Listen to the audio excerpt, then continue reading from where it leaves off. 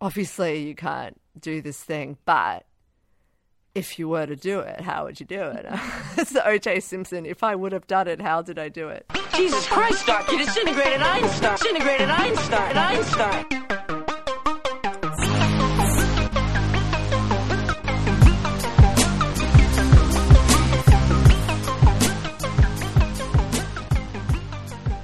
Welcome to Science at the Movies, a podcast that looks at the role of science in some of our best loved and most hated movies. I'm Abby.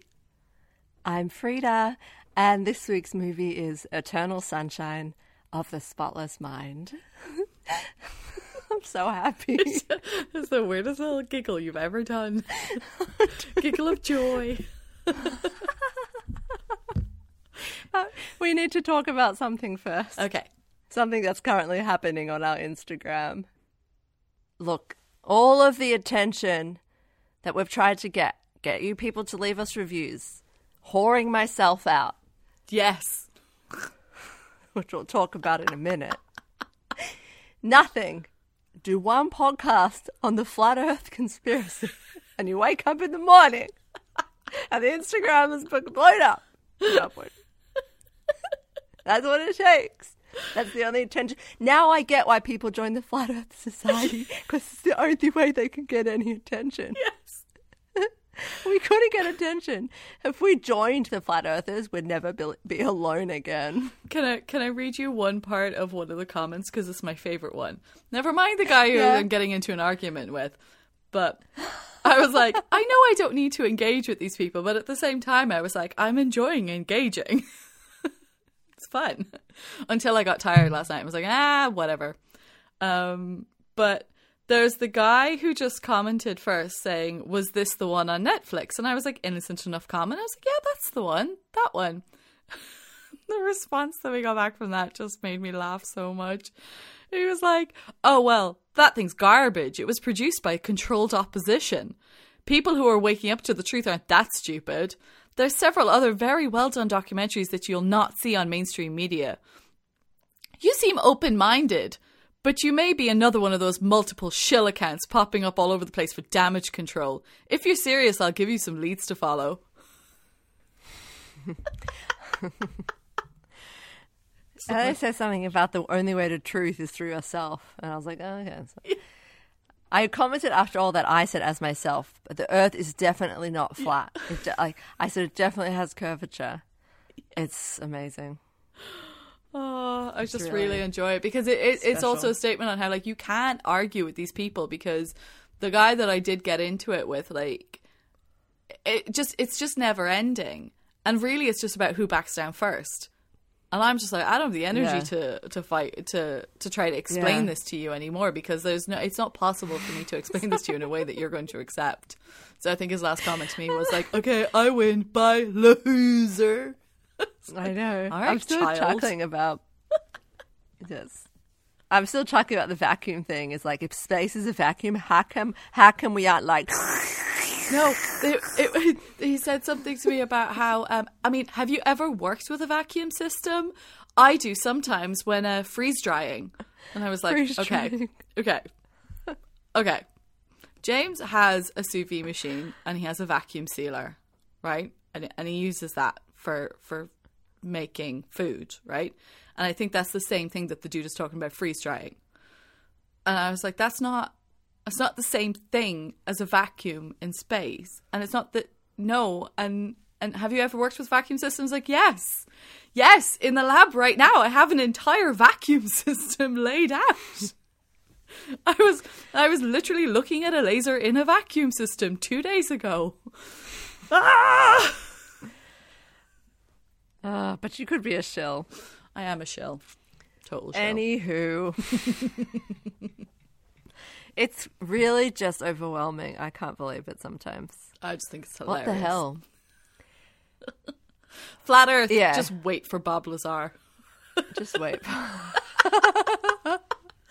Get the Area 51ers Aliens. Out. Okay, aliens. All right, enough of that. Okay. All right, anything else? Is there anything else? Nah, not this week. Not for me. I don't want to talk about my own science this week. All right, let's go because I'm going to do. Well, let's get started. Let's waffle. More movie. Yes. And this week's movie is Eternal Sunshine of the Spotless Mind. Was it the first time for you? Yes. Okay, great. All right, let's go. Frida's summary is as follows. Okay. Joel wakes up and spontaneously decides to ditch work and board a train to Montauk, where he meets blue-haired Clementine. It's Valentine's Day, and it seems like a lovely way to meet a special new person. And although the movie appears to jump ahead to the end of their relationship, we realize, and they realize, that they were a couple grieving the loss of passion and the onset of misery in their relationship, who both decided to have their memories of each other erased. The technology of Lacuna Inc. seems to be adept at erasing conscious memory, but is that all there is to memory? Do Joel and Clementine know each other even after all their memories are gone? And are they destined to repeat the cycle? That's sort of all I got. I mean, it's now essentially what happens. That's what happens? Yeah. Okay, cool. So that is my summary of Eternal Sunshine of the Spotless Mind. And I think when I announced it, you said that you were always afraid to watch it because you didn't want to be depressed. Yeah. So I'm very curious if you found the film depressing. So, not as... I don't think I did. It wasn't what I expected. Okay. It was basically like... I think the way that I always had it in my mind was that it was going to be very depressing, but then there was parts of it that were quite fun and a bit silly and a bit goofy, and I should have expected that anyway with it being Jim Carrey. I think I should have kind of given it a bit more because even when he does like serious roles, there's always like a bit of warmth to it rather than it just being like a let's pull your guts out vibe. Well, that's the thing. It's just I personally find it very I was thinking about this, and I was thinking about how do I feel about these kinds of things and why we're so opposed in these types of movies. How you like a punch in the gut, and I'm like escapism, and that's kind of the way we both approach movies.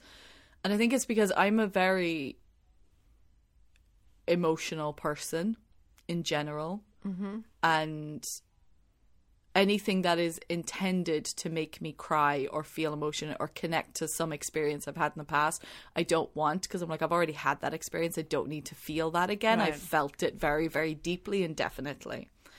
So that's why I was very nervous about watching it. But when I watched it, I didn't get that feeling. Okay. It didn't. And what was it? What? Tell us now what you thought about it. It was like, I enjoyed it. So I definitely enjoyed it more than I expected to. I have thoughts and things that I want to say on some of the people and some of the actions that happened in it.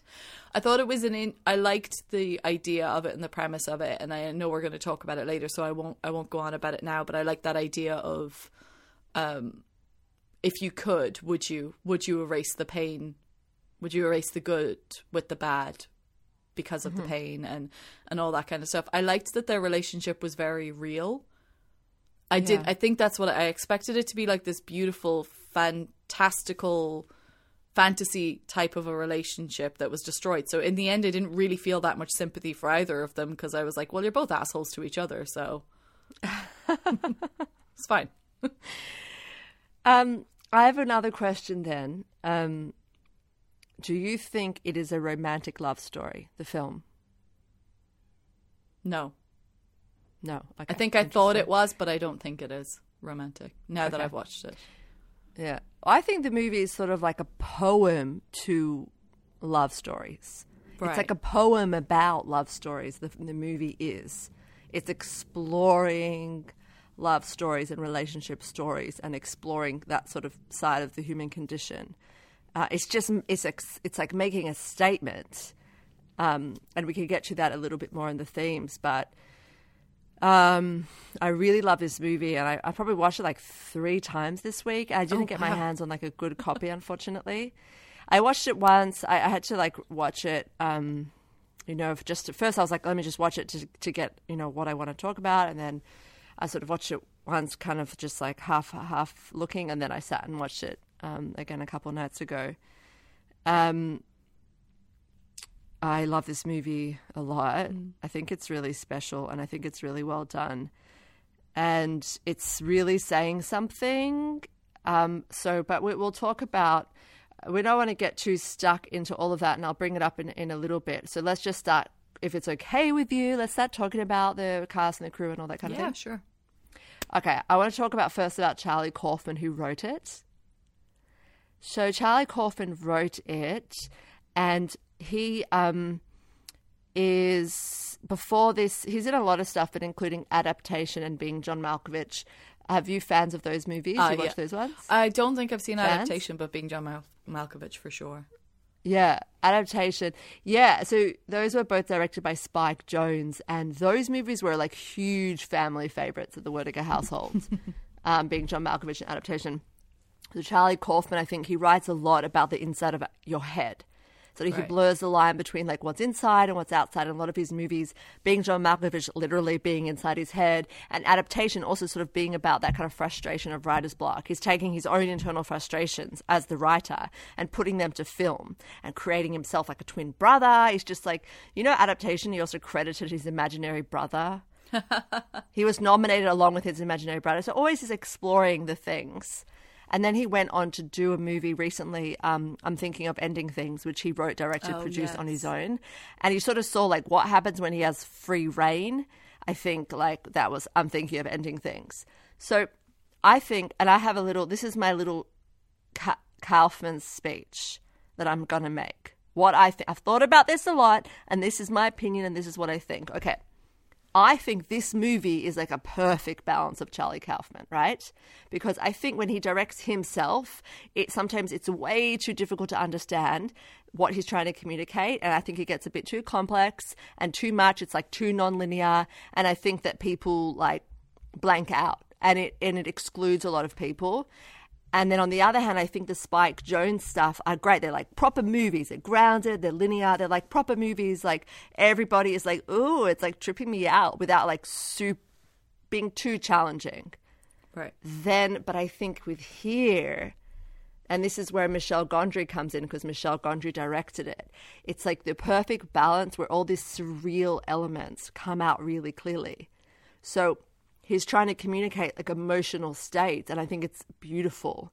So it's sort of a good amount of surrealness, emotion, fantasy, and it's communicated and it's actually digestible, I think, for everybody. It's not too much for us, I think.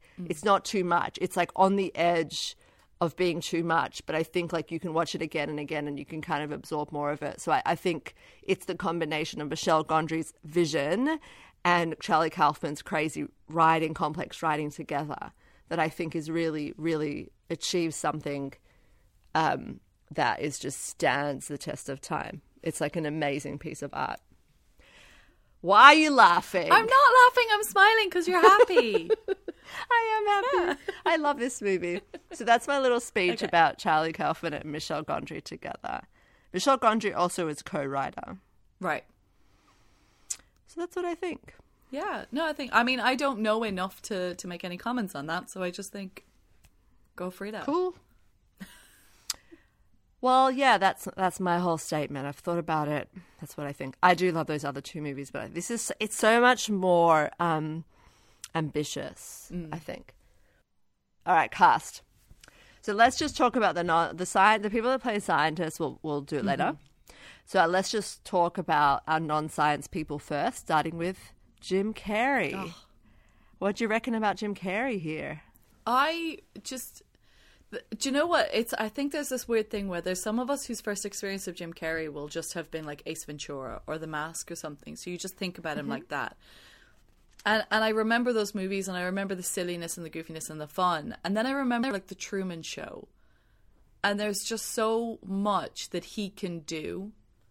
I think he's so fantastic. I think he's really able to come to something and give us a little bit of heart and grit and sadness in something while also still having some comedic side to it, which I think is a lot of people's normal life.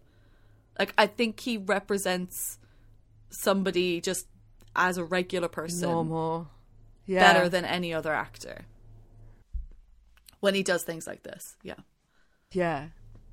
I felt like he's like almost there's something or element almost like unrecognizable about him in this. So he just became like a completely regular person. Yeah. The way he was so unfunny with her, like in their whole meeting, and the way that they were like chatting to each other, and him trying to crack jokes and failing. I was like, how amazing that this guy, one of the funniest people alive, is succeeding so well at being so unfunny. But then, when the movie becomes very surreal and he has to take on a lot of the physical comedy, and you're like, right, this is why they hired him. Yeah. Him being the child, him going away, the way he like picks the bike up and he cycles away on the bike. It's like too small for him. All these little things, like he takes on all that physical stuff and he does it so incredibly because he can. So, okay, that's Jim Carrey. Next up, good old Kate Winslet. I just love Kate Winslet so much. In everything. Like, I don't think there's ever been a movie that I've seen her in that I've not liked her. Like, I just don't think it's possible for her to do something that I dislike. She's got this... They have similar qualities, I think, which is why they work so well together for this role. Because, like, his ability to just be a regular person, but Kate Winslet has that as well. She has that ability to just kind of...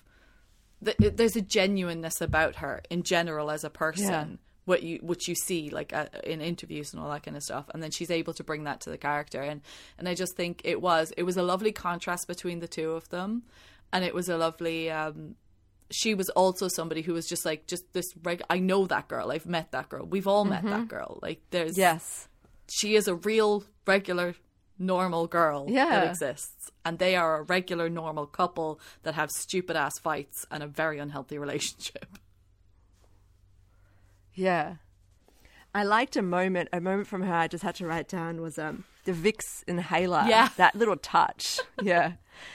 And there was also a bit, is that when they come back from the Charles and she's fallen asleep in the car and she sort of acts like the waking up. She's like, she just acted it so well, like that she just had her sleepiness. She's so amazing.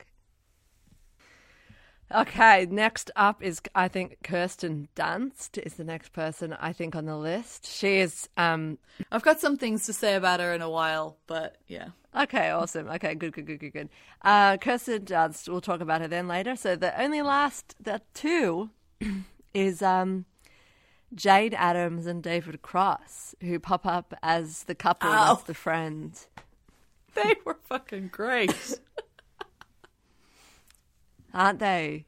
What? It was almost like, here's a couple. That was like here's a couple. These people who you know. Yeah, exactly. Yeah. It was awesome. The dumping the laundry on him. Do you know what, though? There was a weird thing. There was something about the way that they fought, though. And I presume this was done intentionally, or maybe other people will have read this differently. But the way that they argued with each other was distinctly different from the way that Clementine and Joel argued. You have you're together. Yeah, you've got this normal kind of, we've been together for a long time and we're comfortable enough that we know what we can say to each other when we piss each other off without it being I don't know, maybe I read it wrong, but that's just kind of how I read it. I was kind of like, okay, there's that, like, this is a old relationship that has fights, whereas the other two are like, that's a damaging, turbulent. Yeah, there's a turbulence to them, to Clem and Joel. Yeah. That the other couple, they were like, this is a normal couple, getting on each other's nerves. Give it a rest. Give it a rest. I think now we can talk into themes. So just to pick up our conversation before, the first thing I wrote was, the question of, is it better to have loved and lost than never to have loved at all, being the overarching question. And then I sort of, like, the thing that kind of came out when I was thinking about it more is this question is like, because at the end they decide to go on for another round. do it anyway, knowing what will happen. But the question is like, are we nuts to keep hoping when we know what we know?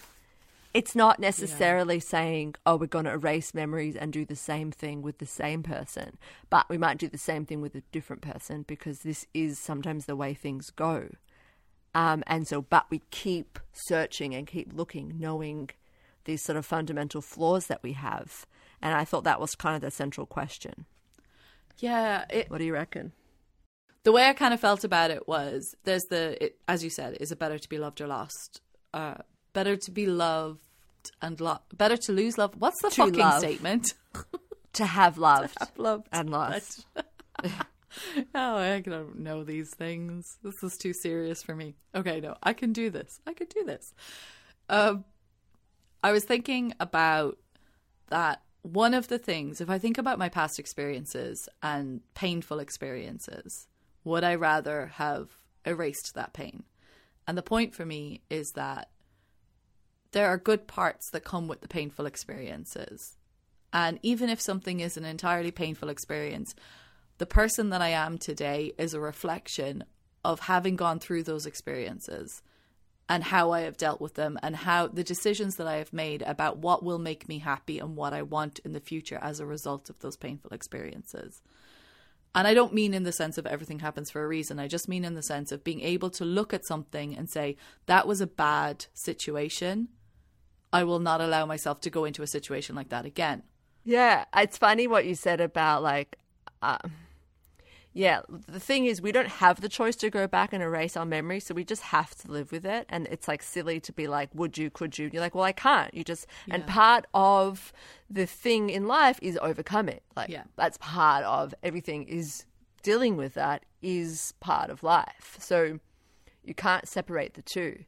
But I always would prefer not to have had bad things happen to me. So if people say, would you prefer X, Y, and Z to not have happened? And I'm like, fuck yeah. Yeah.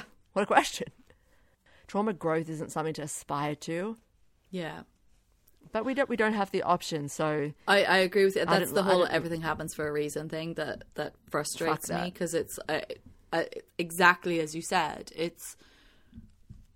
Sometimes you go through a bad situation and something good comes at the end, and then people will be like, oh, you had to go through that to get, and it's like, no. But the problem is, as you said, I did go through a bad situation. That's the question at the end, it seems. How do they, knowing the bad situation, how do they handle it? Or do they handle it different because they don't feel the pain of the bad situation? Yeah, I think... Yeah, and I think it's interesting knowing the science now, having looked into the science, it's interesting hearing all these things asked, because it does link to the function of memory and the role of emotion in our memory as well, and the importance of memory. And I'm excited to sort of get stuck into that in the science section for sure, because I think it is relevant. So let's go for the first section. Welcome to the first section, trope of the week. Abby, what's your trope of the week this week? Is the sports commentator trope. All right, here comes Abby. Coming through the late 7, come up ahead. Abby, what is your trope of the week? Fucking old man and secretary relationship. Young woman, old dude, young woman enthralled by older man's genius, whatever. I don't know. The whole Howard and I can't remember Kirsten Dunst's character's name, to be honest. Mary? I think. Mary. Yeah. Howard and Mary thing. That fucking blindsided curve that came out of nowhere of like, wait, what? Why?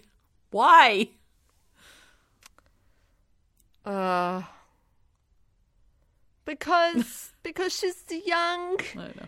Stupid girl. I'm a stupid girl with a stupid crush. I did like that part of the scene. I thought that was that's something you don't often see.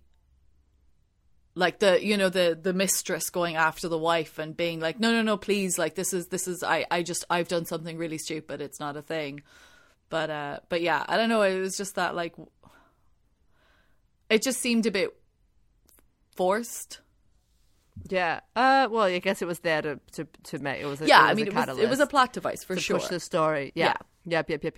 The thing about her age, I was like, well, I was thinking like Monica Lewinsky, or just like a bright-eyed young girl who doesn't have a sense of how young she is, because actually often we don't realize how young we are. You get starry-eyed for someone older and you're just like, and it's their kind of job not to take advantage of this sort of thing, this like funny worship thing.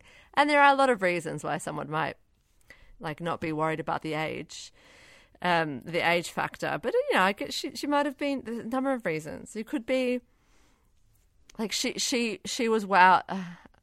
No, I mean, I get it. I don't question agree. like why it would happen. I get it, and it does happen and everything like that. But I just felt it was just a thing that happened in the story where I just kind of went, oh yeah, of course.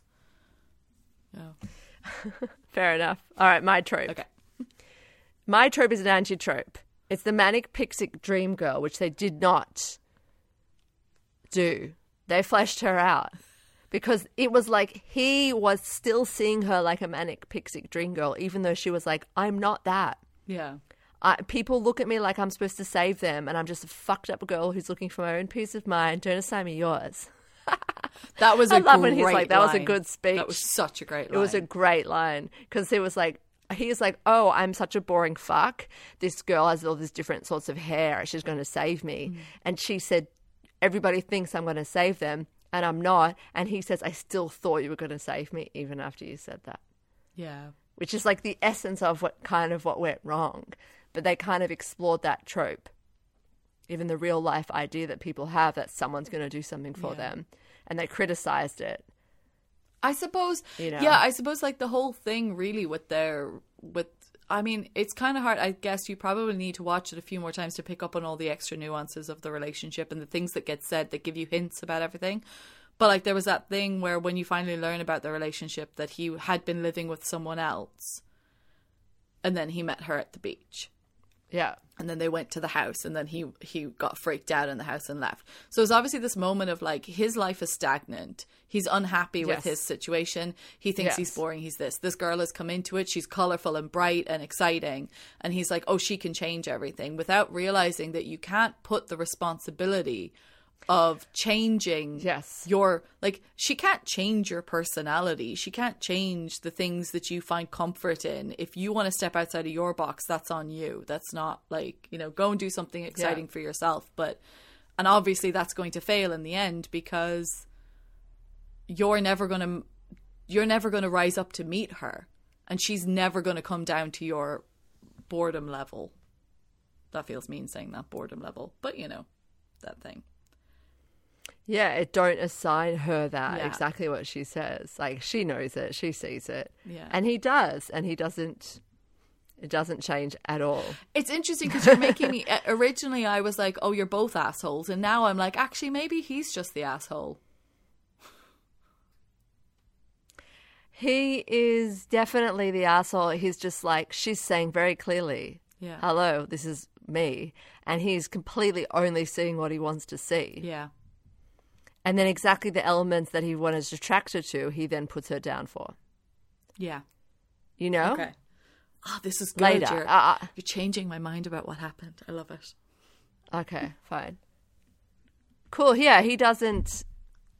He's just like, I'm just a nice guy. Nice.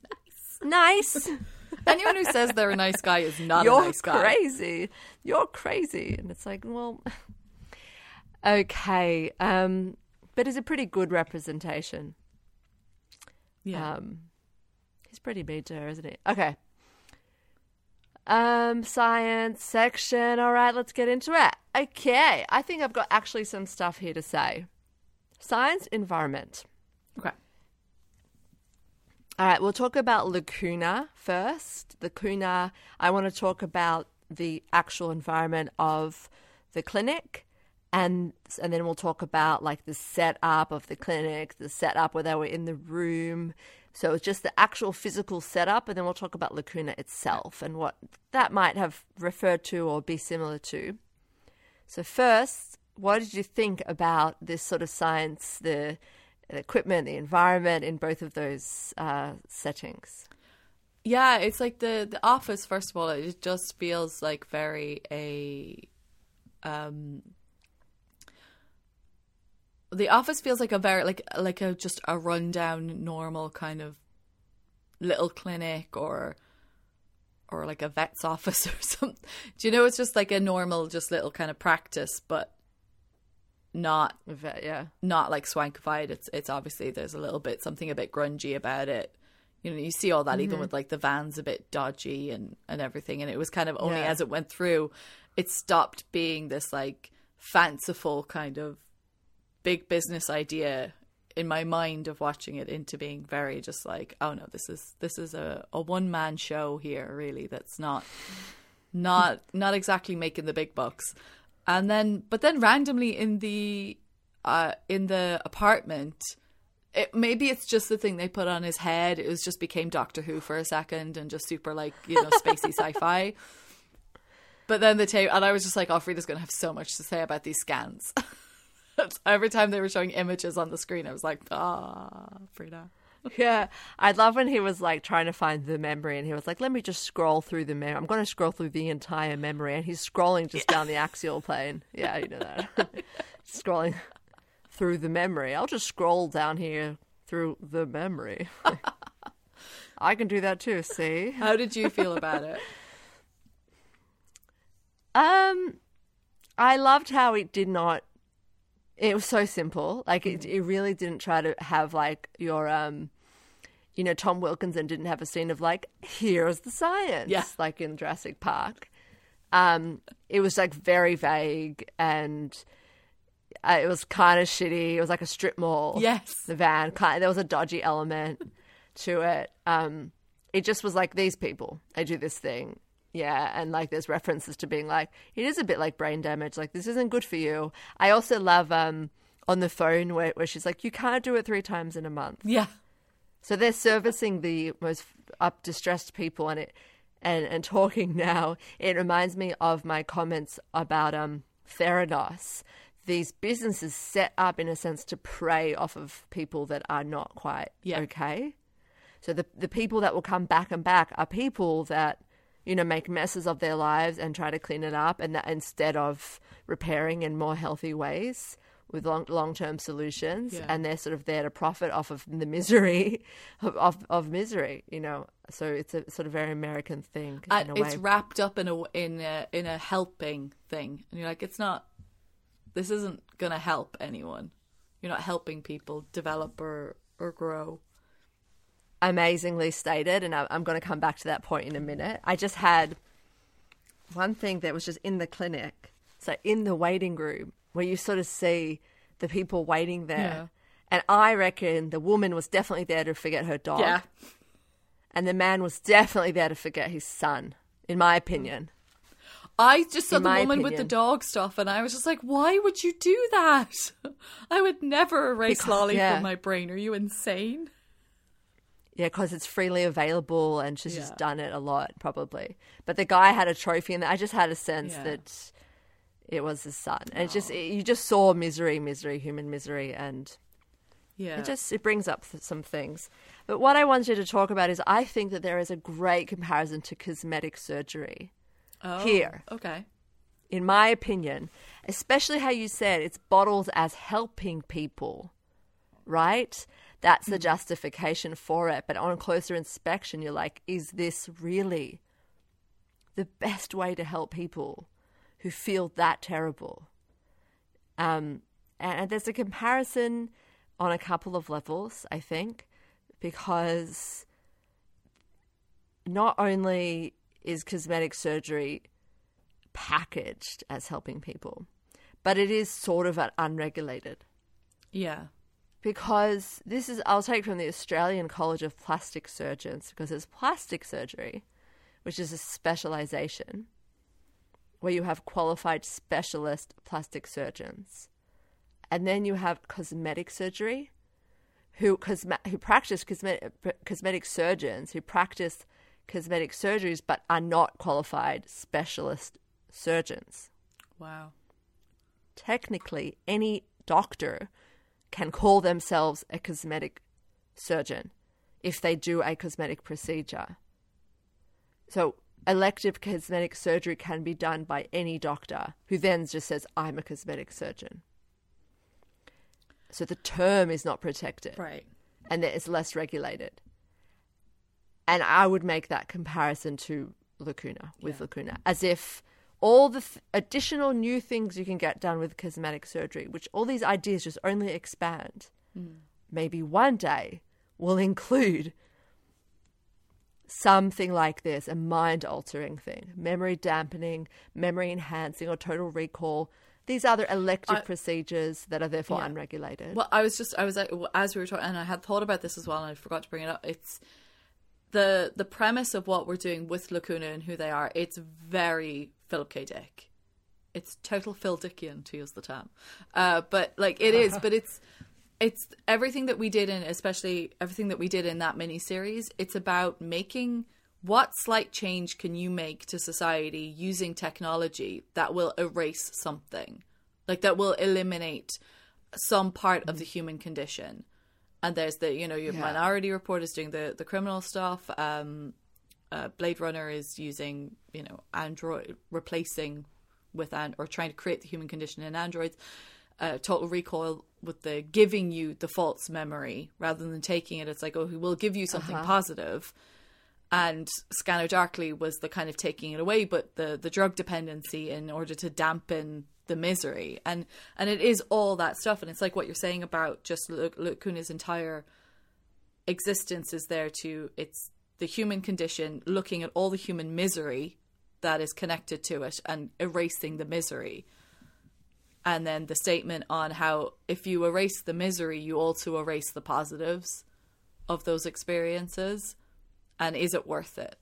Kind of thing. And they're just preying on the people who don't have the emotional capacity to find another way out of the misery. It's quite depressing, actually. It's horridly depressing. Yeah. That they're, getting rid of...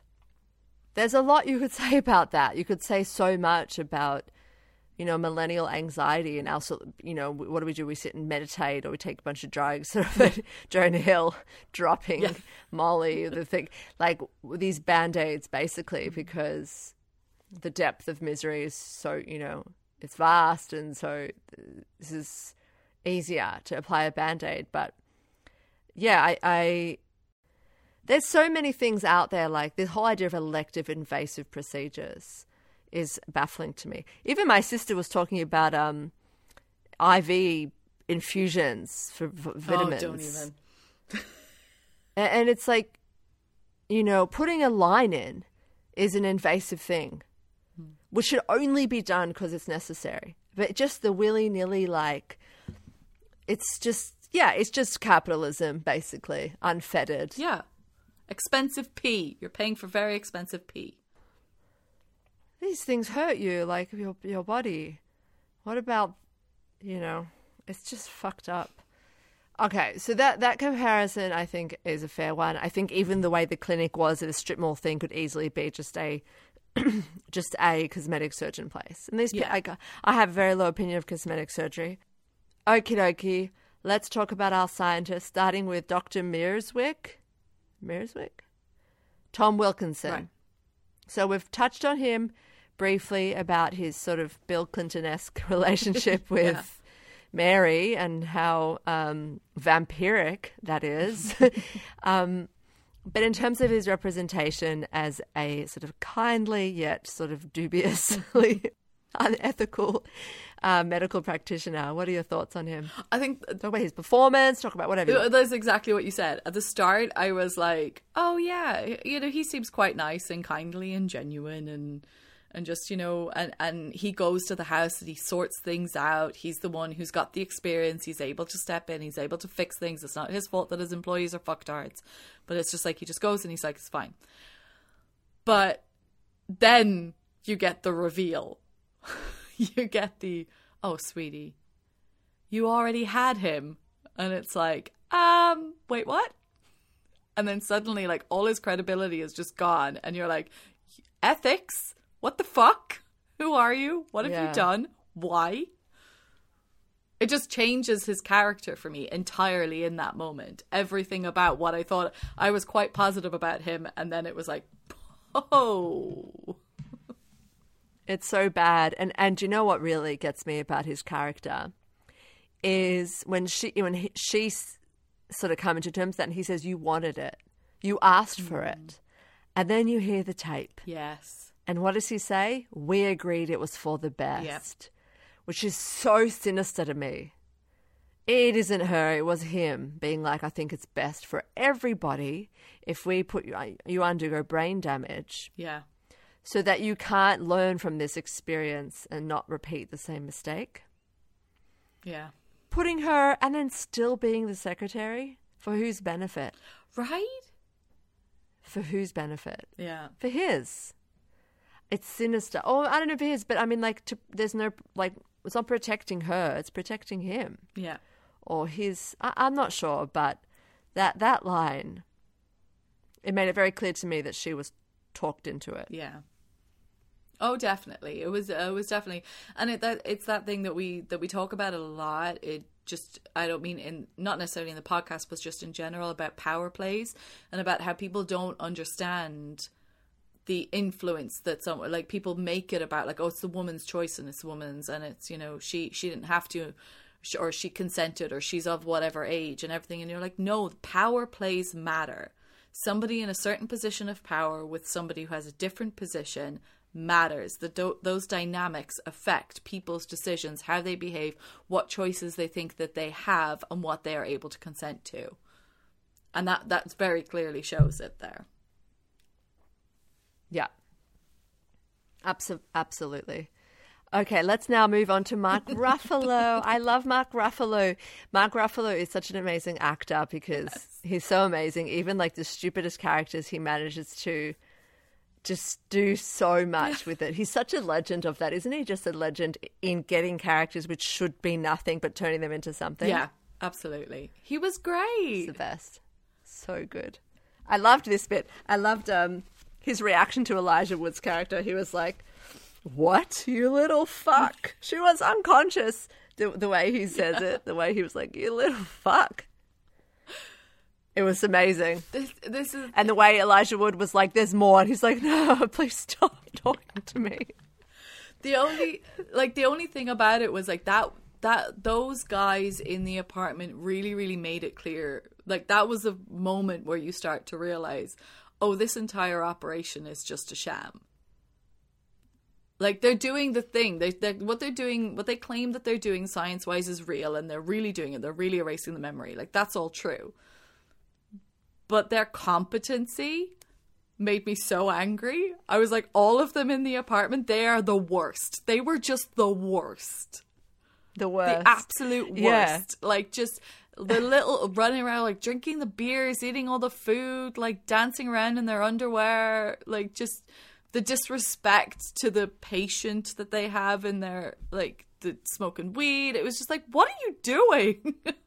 What is your job, man? What's your, like, is this just a case of the representation of the scientist who's been put into a role where he couldn't get anything better and he hates his job and he doesn't really give a shit, so he's just half-assing it or something? I don't know. It was just so weird, the whole situation. It probably doesn't help. Like, there'd be no one for Jim Carrey to complain to. Not only would he not remember, but it's so unregulated. Like, they're just this sort of, they're just a couple of people with their white coats, and they're like, this is one of our technicians. This is our da-da-da. Like, they're trying to make it seem like they're official, you know, but actually they're just like a couple of blokes. Yes. And they're erasing memories, and that probably gives you the temptation to, like, do that shit. Probably grows with time. Actually, yes, because I suppose, like, if Howard is the doctor, like, what is Ruffalo? Is he even is he a scientist? Is he a doctor? Is he just the IT guy? Like, is he just he's like a technician. Just presses the buttons, and it's he doesn't have any training in it or anything, which is why he can't fix it. Absolutely. Yeah, of course. But they're all still wearing their white coats, and she was wearing the white coat as well, even though she was just the receptionist. Yeah. But they were trying to make it look like it was like, a load of, like, specialist people who, oh my God, okay. Yeah. It's just him, and it's just him, and he's kind of a nut. This is amazing. But he's kindly. He's got such a kindly facade. Yes, and then with her story allows us to learn more about his character, to realize more about how much of like that kindly outward appearance doesn't necessarily. Yeah. Oh, sorry. I'm loving this. Yeah, and also when you meet the wife, and the wife's like, you can fucking have him. The wife is like, I have been through enough shit with this fucker. I don't want it anymore. Like her whole face. Erasing people's memories. Yeah. This wasn't even like, oh, he slept with you once before and I'm distraught. This was like, I am so sick of his shit. Yeah, like think about it. He embarked on an affair. She was so distressed. You could hear from the tapes. Yeah. And he talked her into having her memory erased. But he still kept her around. Yeah. And then she comes onto him again and she does nothing. And where's Mark Ruffalo? And he does nothing to stop it. Yeah. Where's Mark Ruffalo's character? Like just waiting outside because he knows there's like nothing for him to do there. Yeah. And although Mark Ruffalo is like, I didn't know, it's like kind of a Harvey Weinstein thing. I had no idea. I didn't know, because no one told me. But he's like, but you kind of probably knew on because some you were level, standing outside the you window kind watching. of knew. Yeah. You kind of knew because you knew enough to leave. Yeah. You knew you weren't welcome and you knew enough to leave. And that is like, how many other times has this happened? What does Mark Ruffalo just like turn to blind eye to stuff he's seen? Whether it's Doctor, whether it's Elijah Wood's character, and we'll talk about him now. But it's all... Fuck. It's all just, Tom Wilkinson's just like the person with the only amount of education and power, and just like these other people that are just doing his bidding.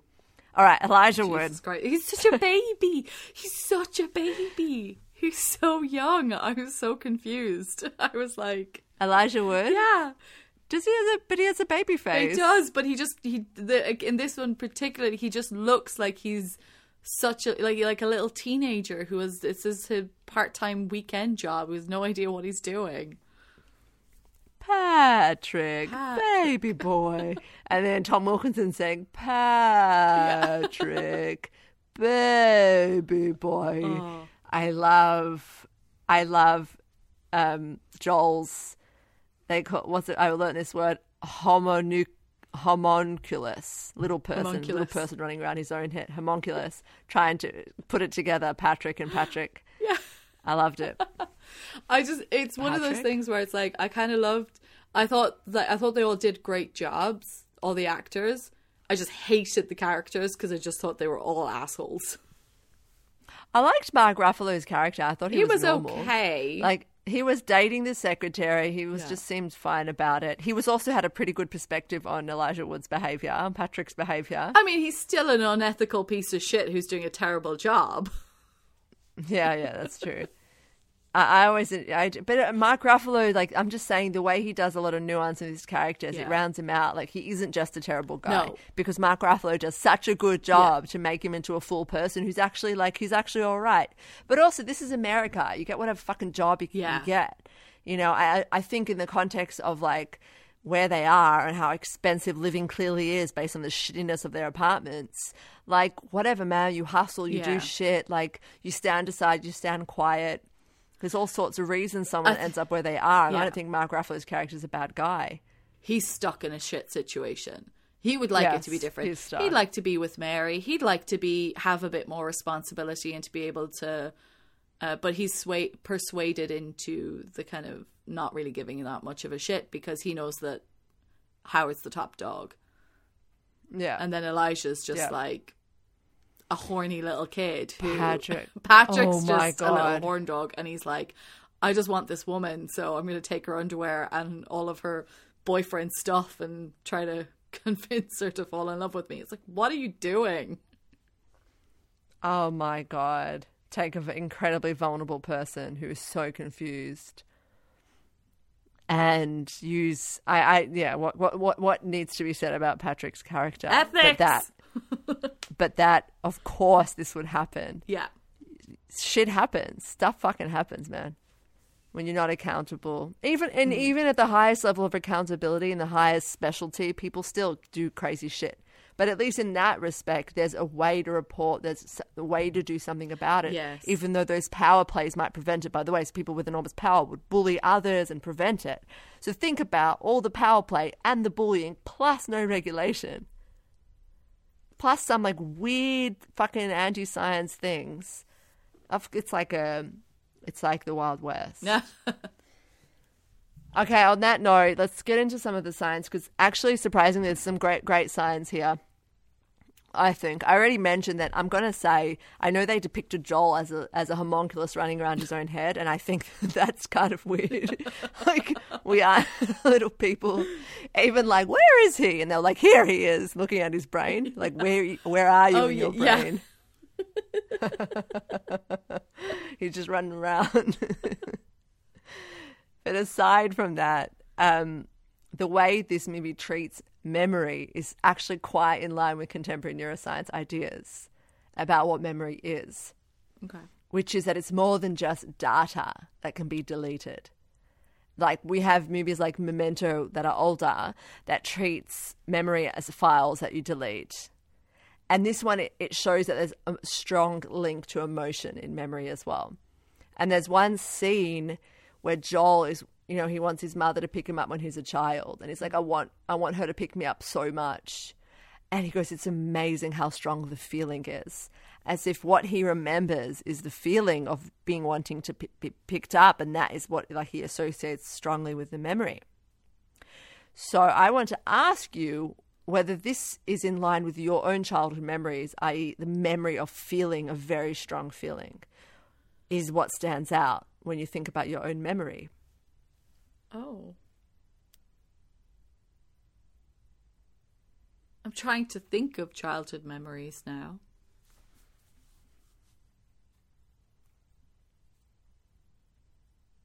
I'm so curious, like, what's going through your head?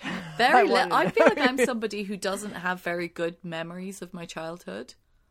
I have very, very few. I'm the same. The only things I do remember are those strong negative emotional experiences is what stands out from a childhood memory. Extreme emotional states is what I remember more than anything. And everything else is kind of a blur. I remember a lot of like my teenage years, and a lot of that is definitely connected to emotion, and a lot of it is negative emotion. But I don't remember much of like being younger than a teenager, to be honest. Yeah. Do you think that this movie, like, it reflected well, like, your own experiences of the past, the way it represented it? I guess so. I think like what they do is all the snapshots of all the scenes with her. Like, even if we take like the childhood out of it, because I can't really connect too much to him being like a small kid. But like all of the other scenes, all of the shots where she was in it, they were all specific moments. It wasn't a big, huge formulated thing. It was either a moment where he felt really happy, or it was a moment where it was a really bad thing. So it was either a very, very happy moment, or I presume a sadness or like an anger or something like that. It was an extreme of emotion each scene that he felt, that you saw, where he met her in his memories. Which concocts the memory. The picture of Clementine that lives in his head is concocted from those memories of her. So memory, okay, so we can talk about like memory and how this movie talks about memory. There's a couple of things. So the first thing is we can say that traumatic memories, it sort of depicts them as being stored separately, right? Because there's this whole scene where it's like, let's go somewhere where they won't find us. Let's go deep in your trauma section or your shame. And actually, this is true to the fact that the brain does store emotional memories differently from unemotional ones, and also traumatic memories are stored differently than non-traumatic memories. So as follows is that the traumatic memories are actually stored in two different parts of the brain. We have the hippocampus, which is a normal seat of memory. But then there's the amygdala, which is sort of one of the emotional centers. So if you had a memory issue that erased conscious memory, like in Memento, for example, like as data, you might still feel the emotion associated with the memory when it was triggered. So, for example, that Clementine has it's like it seems like this is erasing this sort of conscious memory of an event, but there's clearly a trace emotional memory. For example, when she goes to the Charles or she goes to Montauk, she doesn't know why she goes to these places, because memory is sort of not just in one place. There's other things.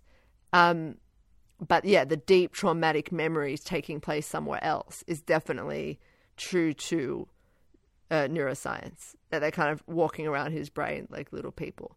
So that's one thing about this, which is depicted in a way that is kind of true. And the fact that they have to run away to deep traumatic memories sort of shows this. So I found that kind of interesting. What did you think of those parts where they sort of run off to find his shame? Oh, stop. That scene was horrible. It made me just be like, kids are assholes. The bird, like his worst memory of himself, buried so deep. I think and we so do that. vivid. I think our brain protects us as well, and does bury things that are traumatic. You know. Yeah, that exactly. That you don't crack open ever. That it wouldn't be in a same place. That it wouldn't be connected to another thing. That it would be like it'd be buried so deep that it wouldn't like necessarily be triggered easily. Yeah. So when he's going through his memory of all these other things, that there's still something that's hidden deeper. But the main thing about this movie, which is really interesting, is that he re-experiences everything as he's remembering it.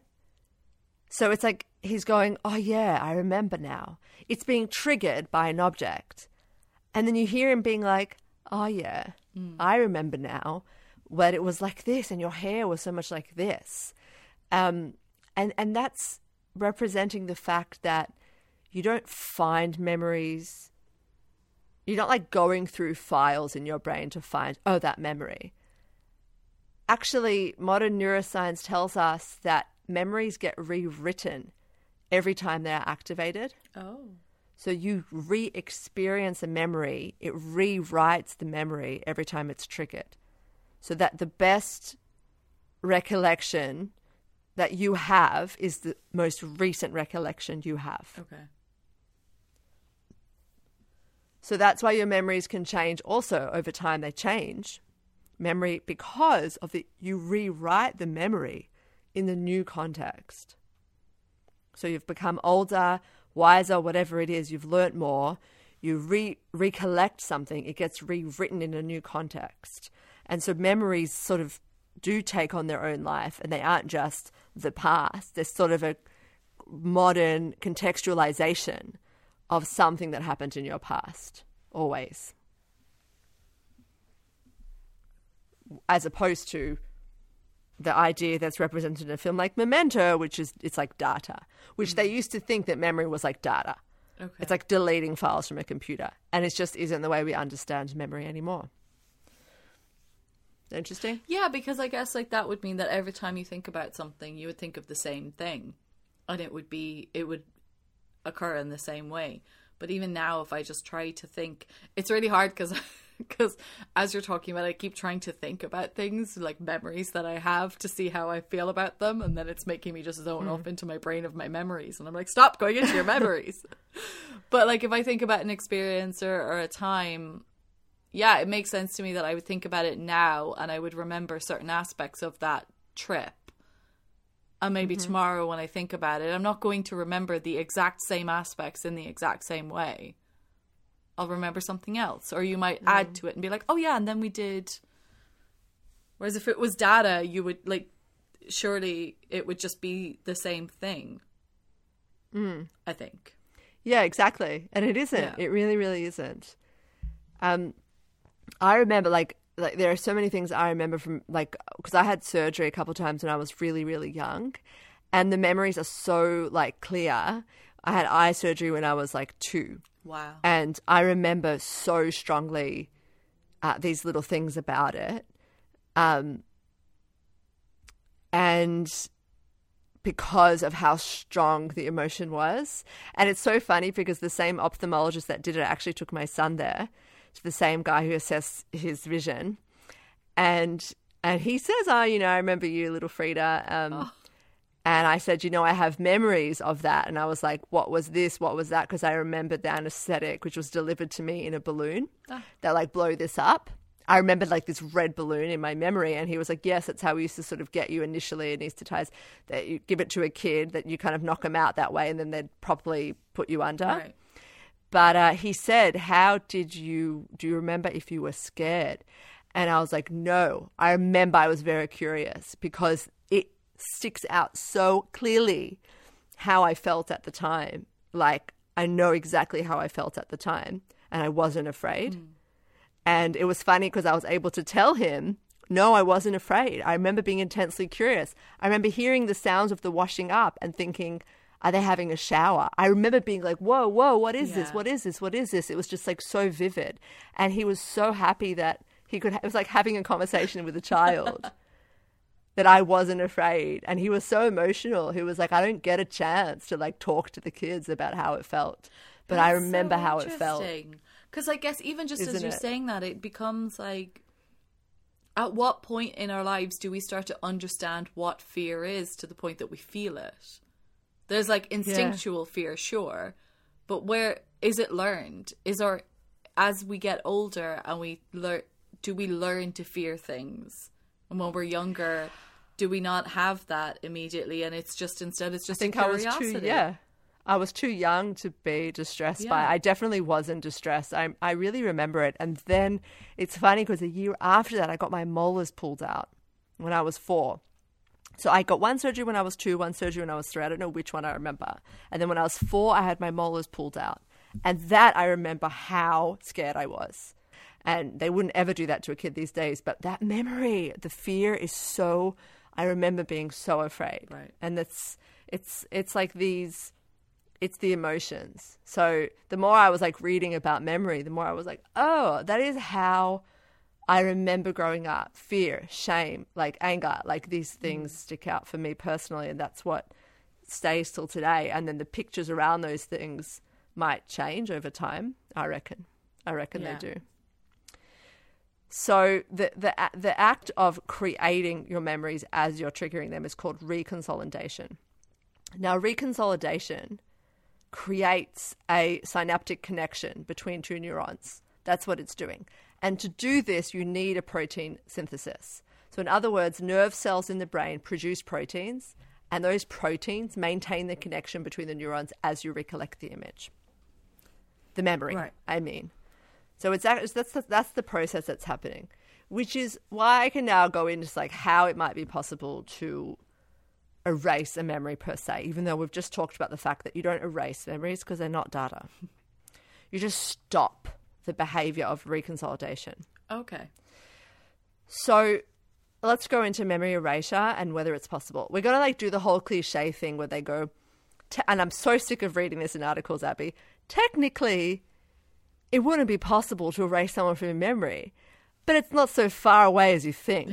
I'm getting fucking sick of that. Are you getting sick of reading that? Yeah. Fucking sick of it. Just sounds like pseudoscience about to be said. So fuck that. I'll just tell you the thing. Obviously, you can't do this thing, but if you were to do it, how would you do it? It's the O.J. Simpson. If I would have done it, how did I do it? He wrote that book. Oh, God, yes. If I did it. Fucking. If I did it.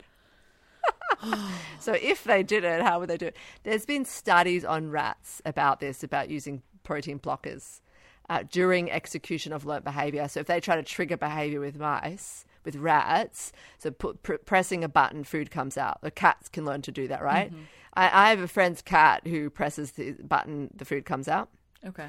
And so you can disrupt the learnt behavior using protein blockers, beta blockers. Yeah. So trigger the behavior and deliver the blocker will lose the learnt behavior in the animal. Okay. So there's some studies on rats. Some studies, one fucking study and dubious. Just joking. I'm just getting sick of it. I read a lot of science writing and I'm like, don't shut up. Anyway, so instead of simply recalling a memory, the brain forges it all over again, right? So technically speaking, using a protein blocker, you stop the process of forging it, as I've said, because you need the protein synthesis to make the connection between the neurons. Okay. And in the movie, it shows like they have to create an emotional map of the memory in order to erase it, right?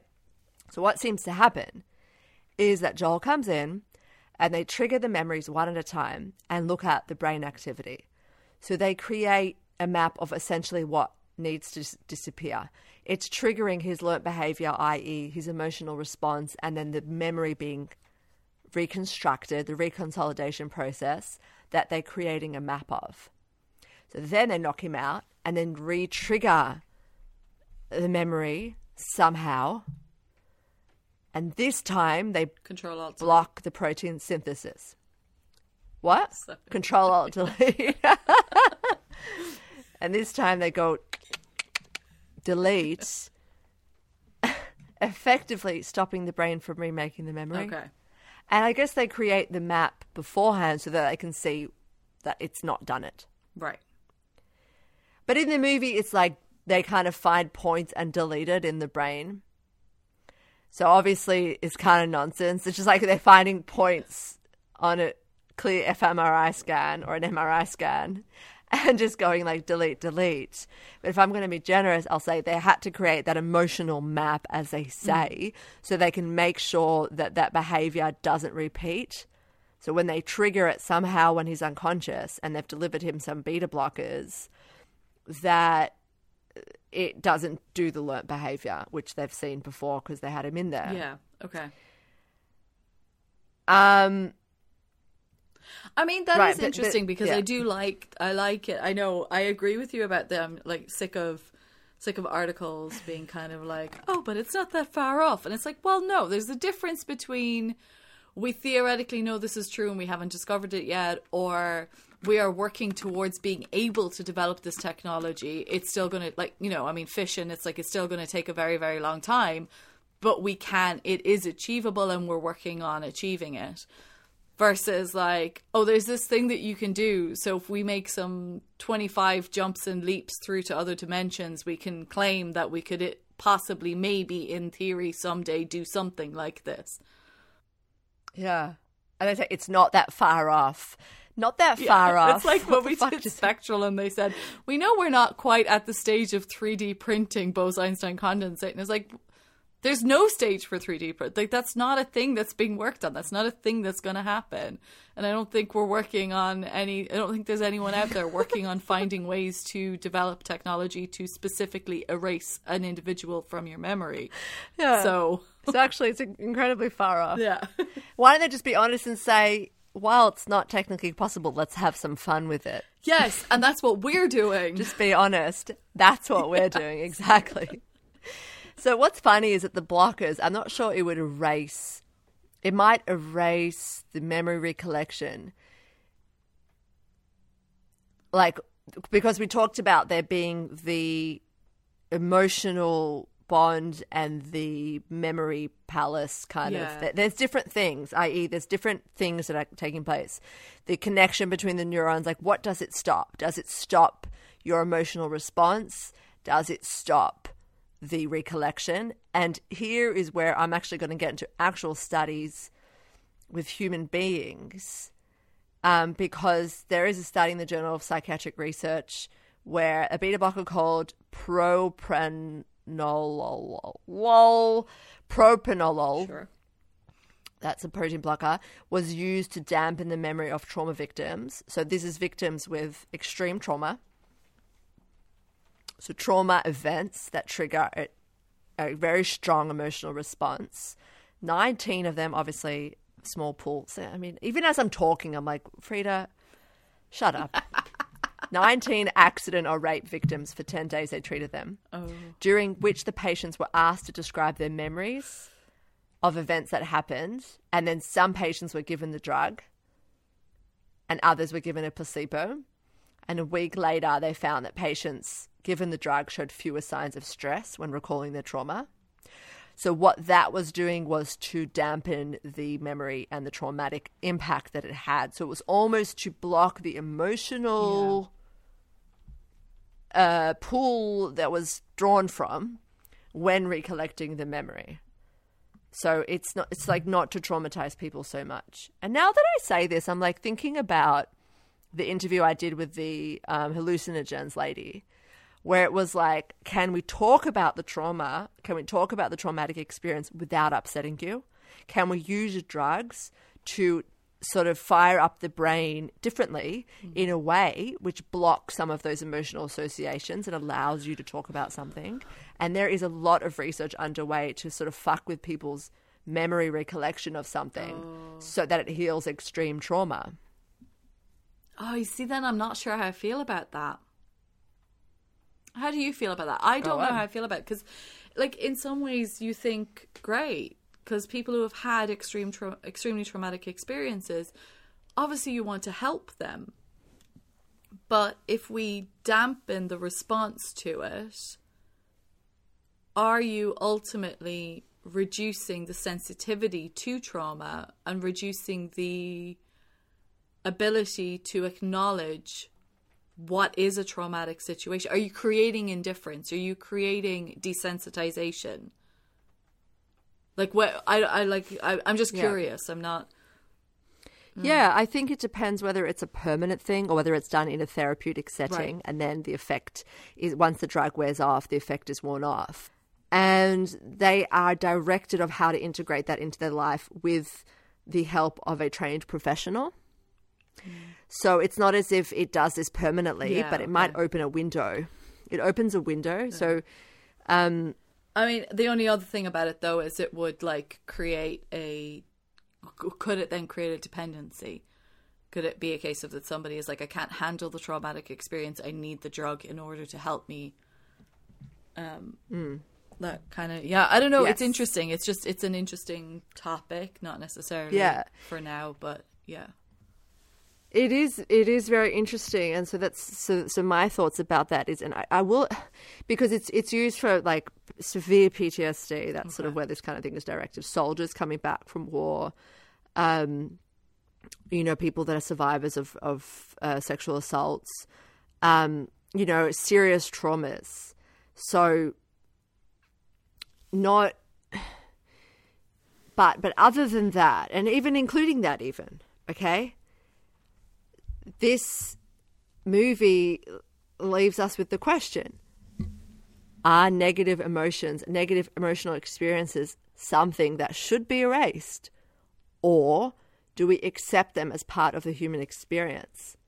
So Mary says, you return back to the state like a baby. You know that speech? Yeah. She says, adults are a mess of sadness and phobias, and Howard makes it all go away. She makes you pure like a baby. If you could erase the memory from somebody of having had a negative experience to the point of something that's so like PTSD traumatic, then I would agree with that. Yeah. But I don't know that I would agree with like, this relationship isn't going well and I don't want to deal with the recovery from the pain, or my dog died. Yeah. And if you erase your regrets, you can't, like what I was saying before, I agree with you wholeheartedly. You can't grow. You can't learn if you don't remember your mistakes. Where did I go wrong? Yeah. So she's saying, well, go back to a baby. We're a mess. We're a mess of phobias. We're a mess. You are a result of your own experiences. Of course, like things that happened to you that had nothing to do with you, that are not likely to ever happen again to you. Sure. Yeah. You were in a war. You were raped. You didn't do anything to bring that on that you need to learn from. Yeah. But fucking up a relationship with a person because of the idealization of her, is something you need to learn from. Yeah. And he is destined to repeat that, because he erased his own memories. Yeah. And he will go on to repeat it. So it's like, we have to live with our negative emotional experiences so that we can grow from them and be better. So that's what I think. Like, we got to live with the people we were. Yes. I can say when I was 24, I acted in a way that makes me cringe. But I can then say how much I'm not that person anymore. Mm-hmm. And if I didn't have the memories, I couldn't appreciate that I'm on a nice plateau high up there, having grown. And now, you know, not in turbulence anymore. So there's value to the pain and there's value to the suffering because we can reflect and not get back there again. I agree. Absolutely, with everything you just said. Just before we wrap up, her hair color. Yeah? So green is when they meet. Spring. Summer is the red, is the passion. Autumn is the fading passion. The orange. Blue is the winter, is the hibernation. Before the spring, cycle repeats itself. There's a great video. I knew. I was watching it at one point, and I was like, "There's going to be something to do with the hair color," and I don't know, but Frida will know. Summer, autumn, winter, spring to represent the cycle that then repeats. Amazing. The blue is not so much the blue ruin; it's her hibernation period before starting the cycle again.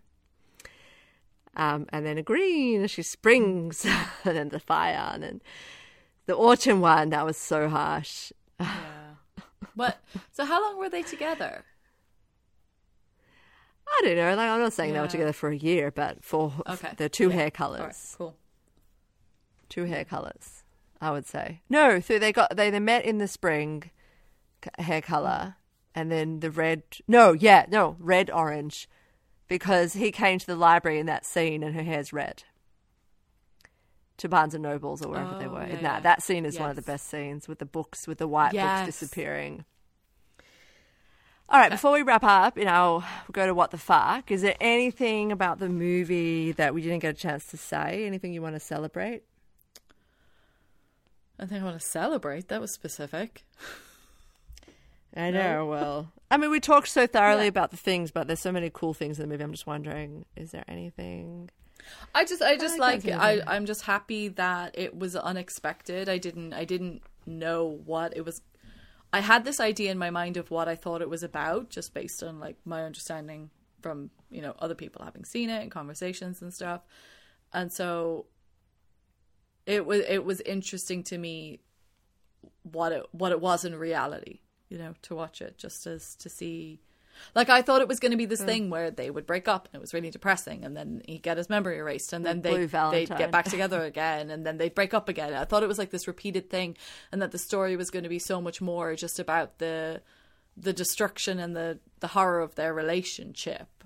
I didn't realize that it was going to be just this one event, and it was all centered around this moment of going through the memories of the relationship and stuff. And I just found that was so much nicer. I was pleasantly surprised. Yeah. And it was like, if you've been avoiding watching this movie because you're scared that it's really depressing, watch it. It's not depressing. It's fun. Yeah. It says, like, yes, there's pain, but if you go back further than that, there's all these other things that you want to hold on to that are beautiful. Yes. We haven't said that explicitly here, but if you get rid of all the pain of somebody, you also get rid of the joy. And it's also like a cautionary tale of, like, a relationship ends, it's at the worst point. Like, there is other things there worth remembering. Yeah. So they say. It's kind of... Depends on the relationship, funny. Frida. Depends on the relationship, but sometimes the ends of the relationship really shades the other parts of the... Well, anyway, that's that. Let's get into our what the fuck. And I'm going to be fucking honest with you. I don't have one. Play some music. What the fuck? I don't have one. I don't have one. Okay. I was like, it'll come to me. One. It didn't. What's yours? Did they have fucking sex in the chair in his fucking apartment with the guy unconscious on the bed? Are you serious? Yeah, when you said before playing with the underwear, I was like, I'm having sex on his chair. Yeah, I know. I was holding it back. I was like, I'm not going to say it here because I'm saying it later. Because it was like they're dancing around in the underwear, and then next thing, they're sitting on the chair and there's a blanket over them, and then he gets up and you get Ruffalo's butt, and it's like... Did you literally just have sex with an unconscious dude on a bed next to you while you're supposed to be like working on erasing the memory of his love? And you just screwed? So gross. Like, yeah, it's so creepy. It's like you just had sex next to an unconscious guy. What are you, like, no, it's so creepy. What the fuck? No. Agree. Mary was like not so into him. I liked their little subtle. It was also good, but I liked the little ways that Mary wasn't super into it. She wasn't. She wasn't like that excited about him. And then when Howard goes in and she's like, "Hi, Howard." Poor thing. Oh, something about the movie that I love when Kate Winslet checks out her bruise in the mirror. And she's like, whew. She's wearing like a G-string. Okay. And she pulls her tracksuit pants down just to look at her bruise. I just always love that little moment. I have all her Kate Winslet's little moments. Okay. What? I don't know. Just random. I didn't. But yeah, no, I like it. I like everything Kate Winslet does. Okay, that is the end of Eternal Sunshine. Let's get some ratings. Okay. Does it pass the Sam's test? No. No way. Yeah. Unfortunately, it's sad. It's sad. Mary. I feel like Mary doesn't, and then Clementine's the only other one. I mean, there's not that many in the cast, so like, I'm not really worried about the number of them. But like, yeah, it's just like, I mean, it's still Clementine does for me, but Mary doesn't. Yeah, it's like there's Clementine, obviously she's there in the relationship thing, and I guess they could be switched, but the fact that the only other female character has to be revealed, her hopeless devotion to this man, is like a defining character moment, so it definitely doesn't. And then that Patrick, like the guy there that isn't, like, he has to be a terrible creep as well, so... no, it doesn't, but yeah. Okay, does it pass the Here Comes the Science test? Ish. Yeah. I think so. Again, it doesn't do a Jurassic Park moment, so there's nothing that we can say. They're not like, this is what we're doing. It's vague. Yeah, that makes sense. Yeah. I do think, like, I think to a certain degree it passes it because, like, obviously, as you said, we don't have that big, here's a big science explanation. Yeah. But it's also, like, definitely not a... But it's, I mean... The way it deals with memory is sort of a great depiction if you could really depict the way memories are formed and our relationship to memories on film. This does a damn good job of doing that. Cool. So yes, it does. I'll say yes. You've convinced me. Good. Oh, I did my job. Okay, let's say rating out of... interesting one. In terms of just pure science point of view, for me, I don't know. What are you going to give it? I want to know what you're giving it first. I'm feeling a 4 out of 5. I was going to go 4. Yeah. Did we just match? I feel like... yeah. The world's gone topsy-turvy. Yeah. 4 tangerines out of 5 for Eternal Sunshine. Amazing. All right. I know what's next. Can I tell everybody? Do you want to cry while you tell them? No, can I just be like... Oh, God. Go on, then. Just kidding. Give us your... It's Thor. It's Thor. But it's by Kenneth Branagh. Bring you some class. Well, your message to me was the funniest thing I said after you watched it, where you just... I just got a message from you. Okay, you can read it. Why? How did Kenneth Branagh do this? And why, Abby? I'm cutting all this. Now we're just talking to each other. But yeah, you'll definitely read that out, I hope. No, it's it's just I'm just preempting before we record Thor to try to get Frida to not shit too hard on it. Even though I know she will. Okay, that's it. Next time, Thor, and then what's after this? Is it Icarus? I think it's Icarus, yeah. No, that's not Icarus. True. It's Bob Lazar. Bob Lazar? Are you serious? It's Bob Lazar? Bob Lazar. Oh my God, Bob Lazar's next, you guys. Just wait. Bob Lazar, Area 51 is after this. Fuck yeah. Okay, so if you want to get in touch with us, please do. scienceatthemovies@gmail.com or Instagram @scienceatthemovies. Can someone other than a flat earther please fucking comment on our shit? And that's it. Leave a review, please, maybe, or not. I don't know. And we'll see you next time. Bye.